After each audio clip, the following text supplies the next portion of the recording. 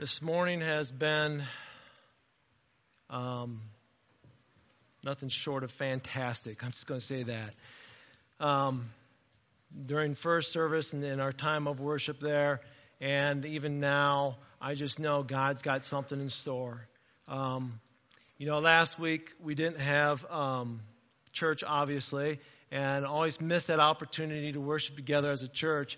But I'll admit, in the back of my mind, come around Sunday afternoon, I'm going, well, I don't have to prepare for next week. I already got a sermon ready to go, right? And actually somebody contacted me and said, are you going to preach what you're going to preach on this week, next week? I said, yeah. Why would I do anything else, right?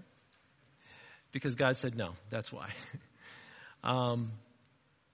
With all that took place this week, and I knew what I was going to be preaching on in 2 weeks, God was like, no, you just keep preaching. That one you're going to use last week, you'll use that another time. You stay on track with what you were supposed to preach on this day, February 18th.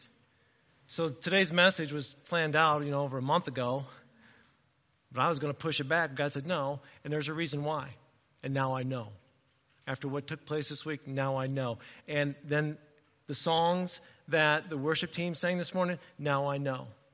They didn't know what I was preaching on, and the songs that they sang this morning were like, this is the testimony of a blind man. The song we just sang, and actually I asked them that third song we usually sing, we're going to sing that after the message because it is exactly what I believe the blind man would be singing to God that we're going to look at today in the story. And so I'm with anticipation, I'm excited to share with you God's word and pray that not mine, but His words speak to you this morning. With that being said, turn in your Bibles to John chapter 9. We're dealing with miracles. The sermon series is miracles. If you're visiting with us, this is your first Sunday here, welcome to True North. We're glad you're here. We are in a sermon series called Miracles, looking at what God did in the Bible, and what Jesus specifically did in the New Testament, but what He is still doing today in our lives. John chapter 9. Starting verse 1 is where we're going to be.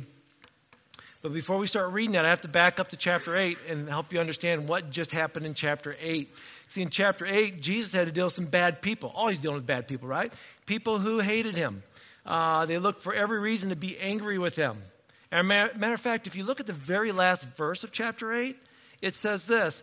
At that point, they, being the religious leaders, picked up stones to throw at Jesus. But Jesus was hidden from them and left the temple. That's a serious death threat. He just got done doing some great things, some great teaching, and these religious leaders are mad at Him. Matter of fact, they picked up stones to throw at a young lady that was caught in a sinful act. They dropped those stones, but then at the end of this chapter, they picked those stones back up, and now they're going to throw them at Jesus. And most of us in that situation, here's the deal. If you're in that situation, you got somebody that's got a death threat on you, and they're maybe not picking up stones, they're picking up a gun, they're picking up a knife, they're picking up some other form of weapon, you're probably walking away from them looking over your shoulder, right? The amazing thing in this story is that, Jesus has His eyes moving forward. Yes, they're picking up stones. Jesus' eyes are forward, looking at a man who's blind. Ironically, the spiritual leader's eyes were blind as to who Jesus was. And Jesus is looking forward at another man who is physically blind. And when you look at this chapter 8 last verse and going into chapter 9, what I'm discovering right off the bat is this. These situations that come in our life don't frustrate God. Oh, I got a death threat? Somebody coming after me? I got somebody I need to go help. Do you think when Adam and Eve first sinned, that it puzzled or frustrated God? Like God looked down like, oh no, they ate of the fruit. What am I going to do? I just created everything and now they blew it. Think that frustrated God? Oh, it probably frustrated Him, but did it frustrate His plans and change everything up for Him and His purpose? No. God's plans and purpose cannot be frustrated or defeated. So let's pick up this story in John chapter 9, verse 1. Jesus walking along, He saw a man who had been blind from birth. Rabbi, His disciples asked, why was this man born blind? Was it because of his own sins or his parents' sins? Now, Jesus' disciples, as they're walking along, they come to a point in time where basically the disciples are asking a question we've been asking for centuries. Disciples asked it here, and he probably even asked before this, but put in a modern form of question, their question to Jesus was basically this: why do the innocent suffer, and why do the evil prosper? It was basically what they were asking. Was this man born blind because of his sin, because of what he did? And let me answer that right now. If he's born blind because he sinned, guess what all of us should be right now? Blind. Because we all sin, right? And their next question was he born because of his parents' sins? Well, in biblical times, there's 3 different scriptures you can specifically look at in Exodus 25 and 34:7 and Numbers 14:18. And those scriptures talk about, and the sins were placed upon the generation after generation. So the thinking was, my parents sinned, so I'm going to pay the consequence. Now, if that is true today, not only would I be blind, I'd be blind and deaf, okay? Because my parents made a lot of mistakes too. And then my kids are in really big trouble, if that's the case. But here's the thing. These disciples are looking at the blame game, right?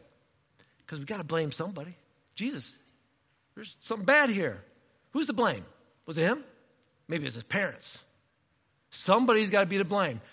How soon after Wednesday's tragic incident down in Florida did we play the blame game? Who's to blame? What law? What politician? What group of people? There's got to be somebody to blame, right? We have to blame somebody, and we're good at putting blame on others. But no man lives to himself, and no man dies to himself. Sin sets in motion consequences, a train of consequences. And in some parts of this world, it's believed that whatever we've done, now there's going to be a consequence as a result of it. If your belief were that of being Hindu, part of the caste system, that's what you would believe. And I want to share this with you. I want you to know what Hinduism believes. Because there are Christians out there that believe this. And I'm going to tell you right now, if you're a Christian, you should not be believing this. You should not be using these terms. Because that is not of your faith. See, the Hindus believe in karma. Oh, we use that word, don't we? We've heard people use that karma. Oh, it's bad karma, good karma. Karma's come upon me. That's a Hindu belief. Part of their caste system. Basically this. The law that good begets good and bad begets bad. If you do something good, you're going to get something good. You do something bad's going to come upon you. That's karma. That's the Hindu belief. Every action, thought, decision one makes, consequences, good or bad, returns that person in this present life or yet to come. That's what they believe. Then they also believe this is their next step beyond karma, is reincarnation. Also known as the transmigration of souls. And I'm big apology to all of you Lion King fans out here, okay? When you start singing the Circle of Life, I will not sing it for you, but the Circle of Life, yeah, that's reincarnation that they're singing about. The journey of the Circle of Life where every person experiences a physical death and then they are reborn into a new life and then they die and then they're reborn into a new life and they die and they're reborn into a new life. And if you are a good person, you're born into a better life. And if you're a bad person, you're born into a worse life. And you've heard people say, well, I hope I don't come back a cow. Why would you say that? Well, because I made a lot of mistakes. That's a reincarnation type thought. That is the Hindu belief. That is not Christianity. And then there's Nirvana, which is not a band, okay? That is the goal of the Hindus. They want to, the Hindu belief is the Nirvana is the release after all that reincarnation to be released into a higher place. That is their heaven. So when you hear those terms, it is that Eastern religion has sort of filtered itself amongst Christians, and we sort of bring that in too, thinking, well, I've done something bad, so something bad's going to happen to me, or I've done something good, so something good's going to happen to me. That's false. Your salvation and your escape from this cycle of life is not good works. Ephesians 2:8-9 says, for by grace are you saved, through faith, not works. Otherwise, we boast about it. Here's the truth. Good behavior is not always rewarded, and bad behavior is not always punished. That's what we see today, right? The innocent will sometimes suffer, and the guilty will sometimes flourish. That's what we see happening in life. And it doesn't seem fair. And we think, well, somewhere in the Bible it says life is fair. It doesn't say life is fair. Matter of fact, Jesus makes it very clear that life isn't fair. No, that was never promised. We have this uncanny belief that living in the will of God is an insurance plan. It's not. Just because you're living in the will of God doesn't mean you're out of danger. Turn in your Bibles, and you might want to leave something here in John. We're going to come back to it. Turn in your Bibles to the book of Hebrews, chapter 11. Hebrews, chapter 11. We'll start in verse 32. Hebrews, chapter 11 is considered that chapter of faith, and this person of great faith is like, it's like the Hall of Fame, but we call it the Hall of Faith. All these great people and their faith in God, right? More than halfway through the chapter, we get to verse 32. And let's read this. It would take too long to recount the stories of the faith of Gideon, Barak, Samson, Japheth, David, Samuel, and all the prophets. Oh, there's so many heroes in the Bible. Verse 33. By faith, these people overthrew kingdoms. They ruled with justice. They received what God had promised them. They shut the mouths of lions. They quenched the flames of fire. They escaped death by the edge of the sword. Their weakness was turned to strength. That's an amen. They became strong in battle and put whole armies to flight. Women received their loved ones once back again from death. It was almost like you're reading this. It's like these are superheroes. These are the Avengers. They have superpowers, right? Wait a second. It all sounds great, but we can't stop reading there. Because these men and women were in the will of God, right? God was doing great things. But look at the next part. But others were tortured, refusing to turn from God in order to be set free. They placed their hope in a better life after the resurrection. Some were jeered at. Their backs were cut open with whips. Others were chained in prisons. Some died by stoning. Some were sawed in half. Others were killed with a sword. Some went about wearing skins of sheep and goats, destitute and oppressed and mistreated.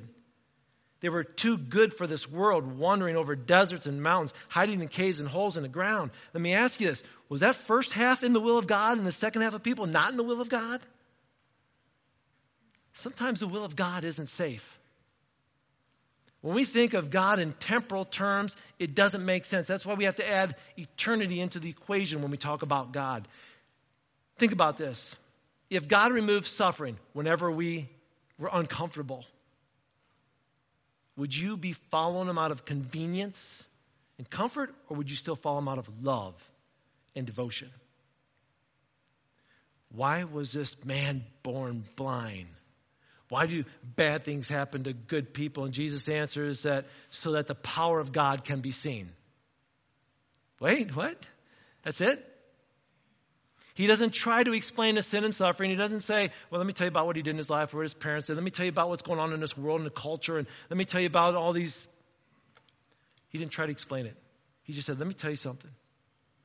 I want to tell you his sickness, his sin, his darkness, his life, whatever it is going on in his life that you have deemed as bad or suffering, it's so that the power of God can be seen. Period. Look at verse 3. Let's go back to John, chapter 9, verse 3. Jesus said this, it's not because of his sins or his parents' sins, Jesus answered. This happened so the power of God could be seen. Listen to this, verse 4 and 5. We must quickly carry out the task assigned to us by the one who sent us. The night's coming when no one can work. But while I'm here in the world, I am the light of the world. Jesus is standing by this blind man. He goes, I'm the light of this world. And that blind man, guess what he has seen his whole life? Darkness. Nothing but darkness. And when you look at the suffering, suffering is an opportunity to demonstrate the glory of God in our lives. I know this is a sensitive subject. I've used this illustration before, but I know there's some of you new here, so let me share this illustration again. When Hollis Reeker tragically died in a car accident as a senior in high school, no doubt about it, her death was tragic. But during her funeral, the gospel was preached and lives were changed for eternity. Can't tell you how many lives were changed in a positive way for eternity out of that suffering. 2 days later, another young man, just a year or two older than Hollis, died in an accident. And I did his funeral. And the funerals were so different. his lifestyle was not very godly. There are people who came to his funeral that had no hope, no peace. They were hurting because they did not have an eternal hope. Matter of fact, his best friend came up to the front at the funeral and said, "I don't know where you are," and walked off. How hopeless is that? Similar tragedies, different outlooks. Why? I believe suffering is an opportunity to demonstrate the glory of God or to show the hopelessness of life without God. And as believers in Jesus Christ, God can and will work through me and you to help others in times of suffering.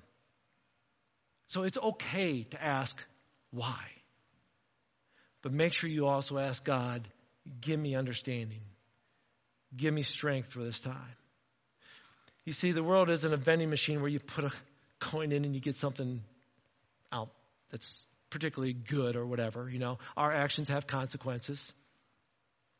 Good things happen as a result of good choice. Bad things happen of bad choice. But sometimes you make a good choice and you still get a bad result. Have you ever walked up to a vending machine before, put in your money, you push Coke and out comes a Sprite?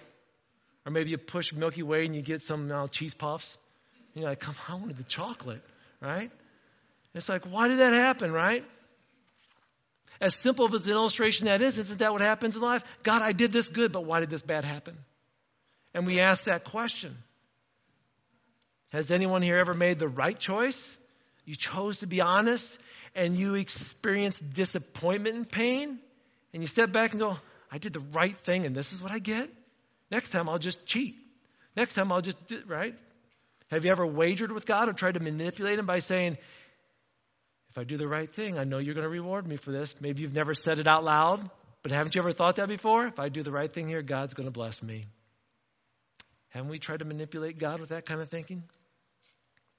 See, we can do right and still face problems and pain and suffering because this world's full of darkness. And regardless of whose fault it is, Jesus comes to bring light.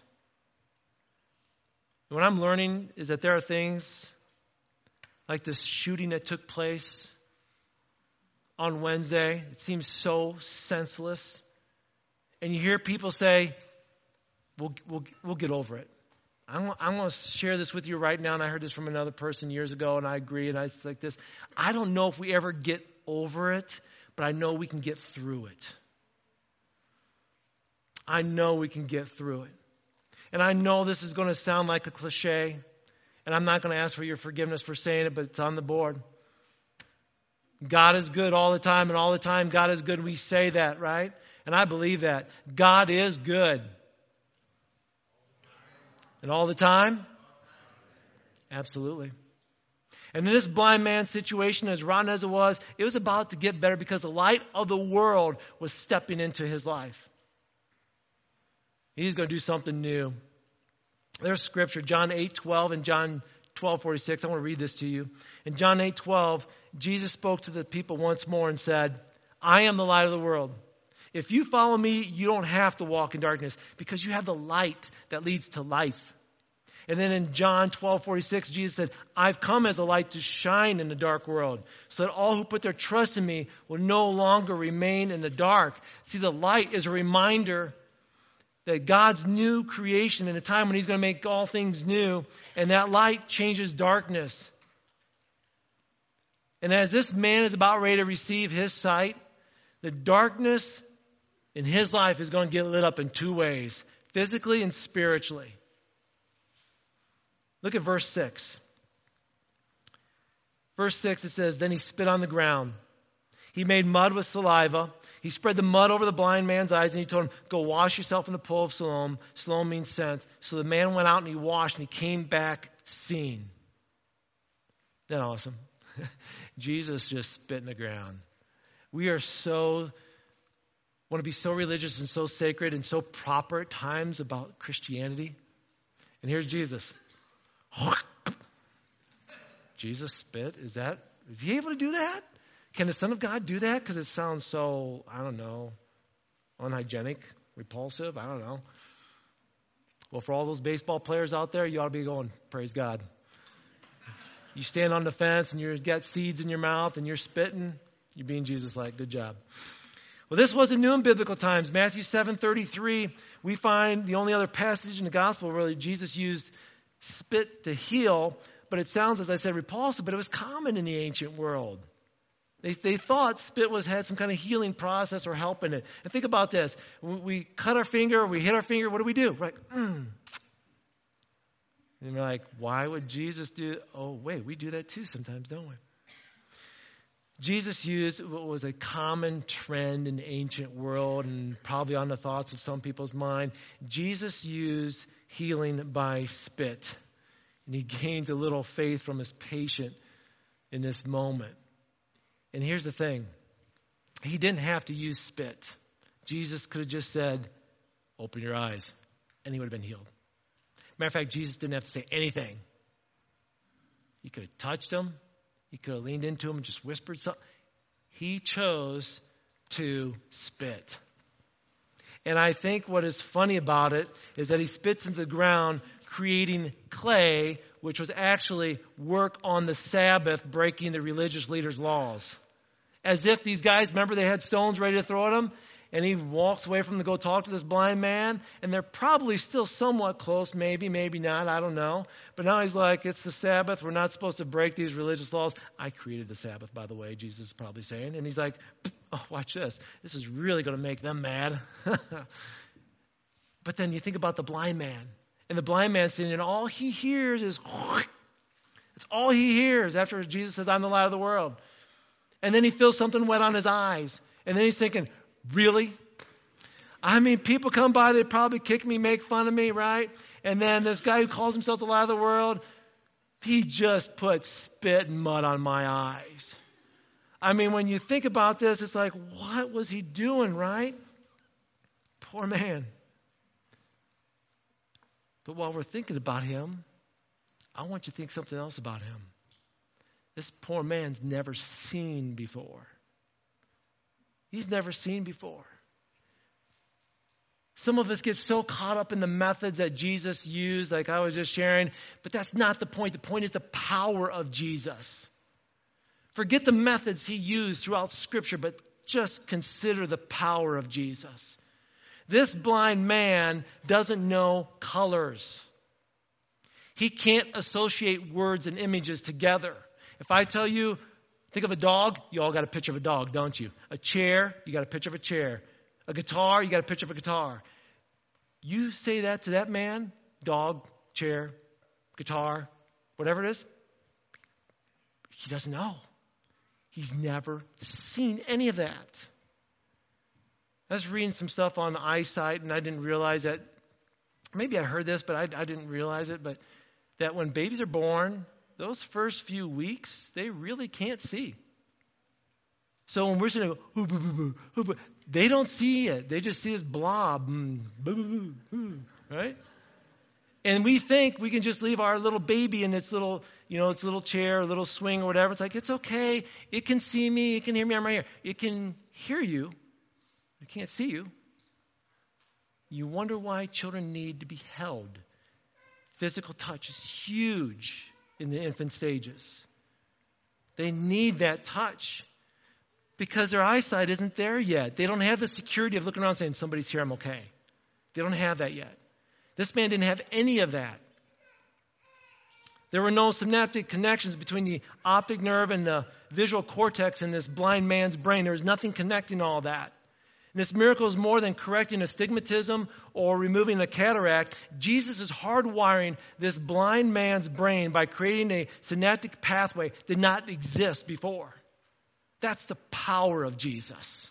It's not about the spit. It's not about what he said or did. It's what he did, his power that amazes us. Look at verse 8. His neighbors and others knew him as a blind beggar, and they asked each other, isn't this the man who used to sit and beg? And some said, yeah, he is. And others said, no, looks like him. But the beggar kept saying, I'm the same one. Verse 10. They asked, well, who healed you? What happened? He told them, the man they called Jesus, calls him by name, made mud, spread it over my eyes, told me, go to the pool of Siloam and wash yourself. So I went, I washed, now I can see. I say it like that because there's an exclamation point behind it. It was like, and now I can see. No, it's now I can see. I didn't know what colors were. You talked about so-and-so, and that's what they look like? I had no clue. I have no clue that this is what people look like. I could sort of feel myself and sort of figure out what a man is, but I can see somebody. I can see myself. This is what I look like. I had no idea what I look like. That's blue? Wow, that's green. Wow. It's amazing. And it's good news. And despite our dark times, and we don't know why things happen the way they do, we can know who can help us. And we can know when he steps into our life. And we can allow him to slap some mud in our eyes, something disgusting, something wrong, something we don't want, to help us see like we've never seen before. He has the power to do that. And Jesus chooses a man born blind, never seen a light, daisy, a bird, or even a human face. This man doesn't know what color is, but during turmoil between Jesus and the religious leaders who they wanted to stone Jesus on the Sabbath, and he's picking up a young man or an older man with a congenital disease, which is the only one we read about in the gospel, to heal. What kind of statement's being made in this miracle? Jesus can bring light to the darkest of lives, both spiritually and physically.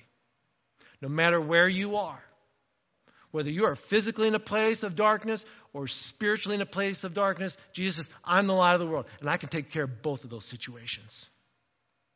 This man's blindness was not punishment. It was a part of a plan unknown to anyone except God, a plan to bring Christ into this man's life and give ultimate praise and glory to God.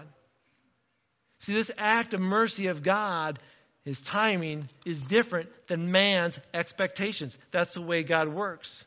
We obviously don't like pain. We don't like suffering and tragedy. But we realize that in these bad moments, in these times, they provide opportunity for the power of God to be revealed. To blame God for the evil and suffering in our world is a warped view of God. I'll tell you why. Because the nature of God and our thinking do not line up with that. Here's what I know about God. He is too loving to be unkind. He is too wise to make mistakes, and he is too powerful to be thwarted in his infinite purpose. And for me to say that God doesn't care that he created all this to make my life miserable is wrong, because this is truth. Romans 5:8 says, but God showed his great love toward us, that while we were still sinners, Christ died for us. Romans 3:23 says the wages of sin is death. Do I deserve good things in my life? No, I'm a sinner. The wages of my sin is death. What do we all deserve? Pain and suffering. We deserve it. But while we were still sinning, Christ died for us. God says, this is what you deserve, but this is what I'll give you. New life. God is good, period. And for those of us who reject that truth, suffering is always going to be magnified and seems to be pointed at you. That is a blurred and blinded vision. You need a fresh vision of who God is and what he wants to do in your life. He wants to reveal to you that he is God.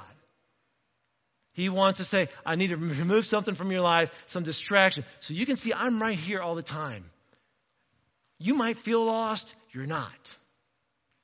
1989, when I moved here to Ohio, I was on my first trip with a youth group. I was youth pastor right out of college. First trip, and we're going to West Virginia. I mean, the youth leaders had already planned out the trip. We're going to go whitewater rafting and camping.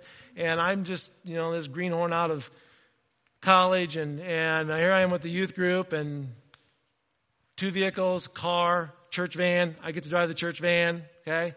We have the Randy McNally maps, big open up maps. We didn't have Siri. We didn't have cell phones. We didn't have MapQuest. We didn't have any of that. You had to actually plan out your trip and diagram, right? We didn't have tons of credit cards of use. We had the church credit card, which the one car had, and we had some cash to cover other things, and I had a little bit. And I'm following their car. We're driving through West Virginia, And I'm following, they turn, I turn, and we're having a good time talking to kids. Yeah, this is so fun. I'm so glad I'm a youth pastor. And I'm following the car, they turn off the highway, I turn off the highway. They turn into a neighborhood, I turn to neighborhood. They turn into a house, and I realized I've been following the wrong car the whole time.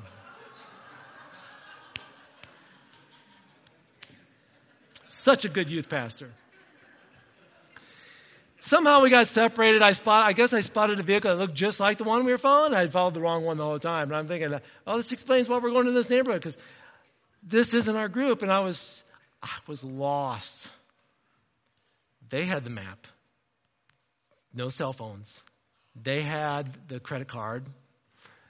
And here we are. So, what do? Obviously, go to a gas station, buy a map, figure out our way home. So we get to a gas station, gas up with the little cash that we have, pull up, start filling up the van. I'm sitting beside the van, gassing up, thinking, oh, Lord, I'm so lost. Don't let these kids know that I've blown it. Don't make me look bad. Help me to have a smile on my face, even though I really don't want to smile right now. And there's another car gassing up here, and more cars and more cars. I get done gassing. I go to hang up the hose. The car pulls out, and right over on the other side is our car, the youth group. I'm like, thank you, Jesus. There was much rejoicing that day. How that all worked out, I don't know, except God, right? But I think about that moment, and it's so true. I was so lost. And here they were. Right? I just couldn't see them because these other vehicles are blocking them. Isn't that the way it works in life? We get so lost spiritually and caught up in things in our life. We're so distracted. We don't see God. He's right there because something's blocking, right? Church, we have to realize that humanity is blinded to a Savior.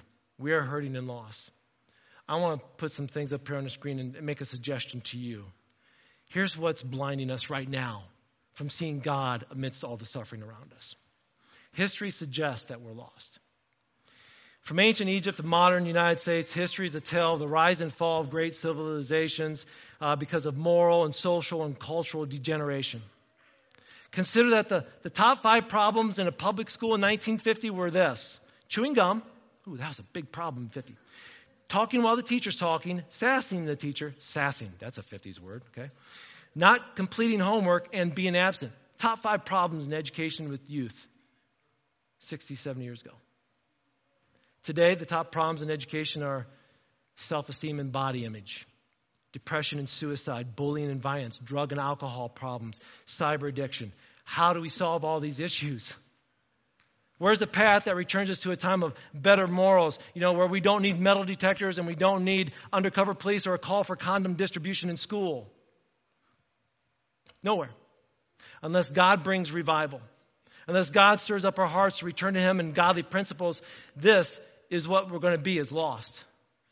Politics, policies, armies, activists cannot change the heart.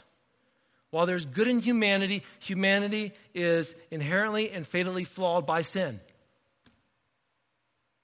History suggests we're lost. Our conscience suggests we're lost. Have you ever done something you shouldn't do? And you know it? It's like, I know I shouldn't have done that, right?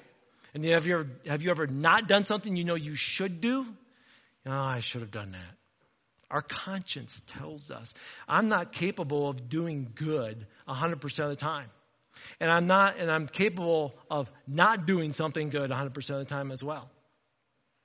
My conscience reminds me that I blow it, that I'm lost. And my experience reminds me that I'm lost. We try to find purpose and meaning in life from career and education and accomplishments, believing this will satisfy, this will make me happy. But what do we discover? That there's still an emptiness there. There's still a hole, and it's like I'm still not complete. My experiences remind me that I'm lost. And the death of Jesus Christ reminds me that I'm still lost. When you consider the physical agony Jesus endured on the cross, the beating, the pain, the torture, He did it for a reason. It wasn't like, I wonder if I should do it. He did it for a reason. When you consider the spiritual agony Jesus endured, a holy God taking upon Him the sinfulness of the world, He had to truly be offended and violated. When you consider the whipping, the beating, the scourging, the hanging on the cross, the physical agony He did, you consider all that. Why? Why would he endure the physical and spiritual pain for us?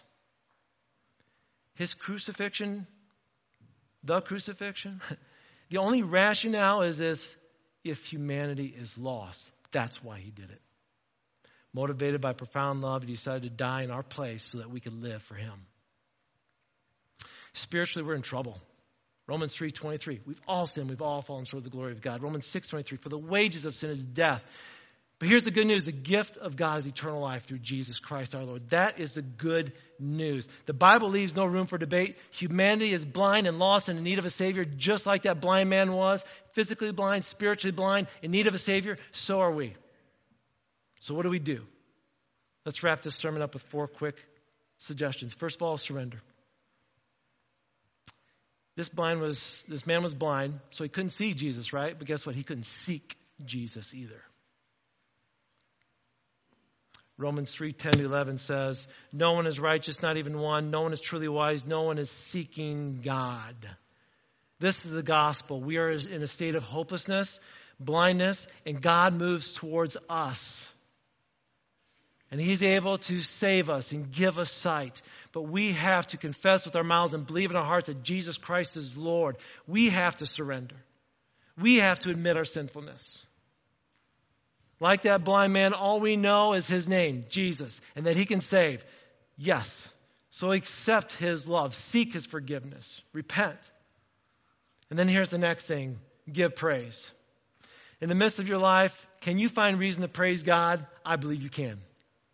I believe you can. There's plenty to rant about on social media. There's plenty to share on social media about the great things too, the accomplishments of our kids or things in our life. That is great, okay? But also share what God's doing in your life. If you're going to share all those other things, share what God's doing in your life. There's nothing more powerful than the testimony of a godly man or a godly woman and God working in their life. Did God just do something in your life? Share it with everybody. This blind man, he's walking around. I don't know, once I was blind, now I can see. His testimony was loud and proud for everyone. It gives hope to others.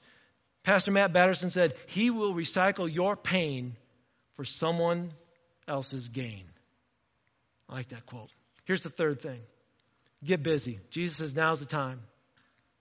There's only a short time to serve God. Serve him alone before it's too late. Bring light to where darkness is. Statistics say that our young people will come to know Jesus Christ between ages 7 and 18. That's where the majority of people come to know Jesus Christ as their Savior. After that, the numbers sort of decline. How important is it that we share Christ in our schools and encourage our parents to teach our children godly things? How important is that? School shootings, suicide, cyber, physical abuse. Hey, we have the answer. It's Jesus Christ.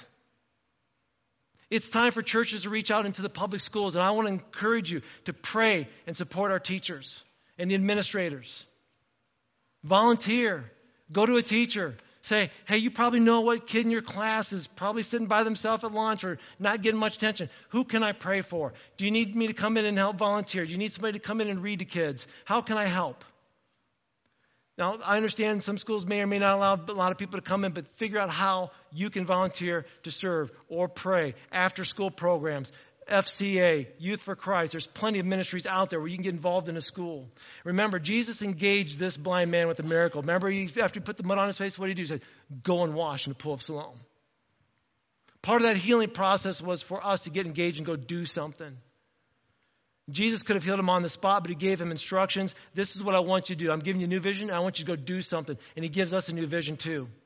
John chapter 13, 34 to 35 says, I'm giving you a new command to you. Love each other as I have loved you. Your love for each other will prove to the world that you're my disciples. You want people to know you're a Christian? Then love them with the love of God. The new command I'm giving you, Jesus say, I got a good suggestion. He goes, I got a command. You know the difference between a command and a suggestion? Get in your vehicle, drive down the road where it's 35, drive 60. And when you get pulled over and you get a ticket, that officer is going to say, I don't know if you know this, but that 35 is a command. It was not a suggestion. Here's the thing. We are commanded to love one another. We're not suggested to love one another. Jesus says, I'm commanding you, love one another as I've loved you. How did he love us? He laid down his life for us. That's intense love.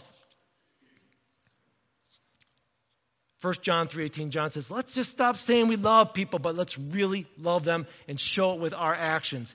It's recently been said this: the church has been described as a field hospital after battle. America feels like a battleground after Wednesday's carnage at South Florida School. It's times like these that the church can fulfill its divine mission stated in Galatians 6:10. As we have the opportunity, let us do good to all people.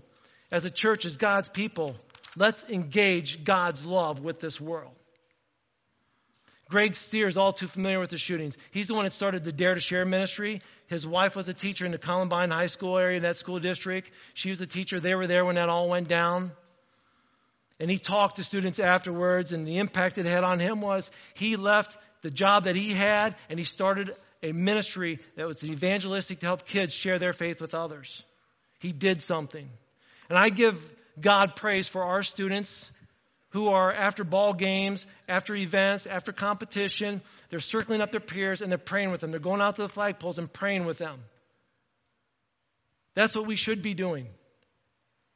Getting involved and engaged in the lives of these young people. Pastor Landon hopefully understands this, and I know he does.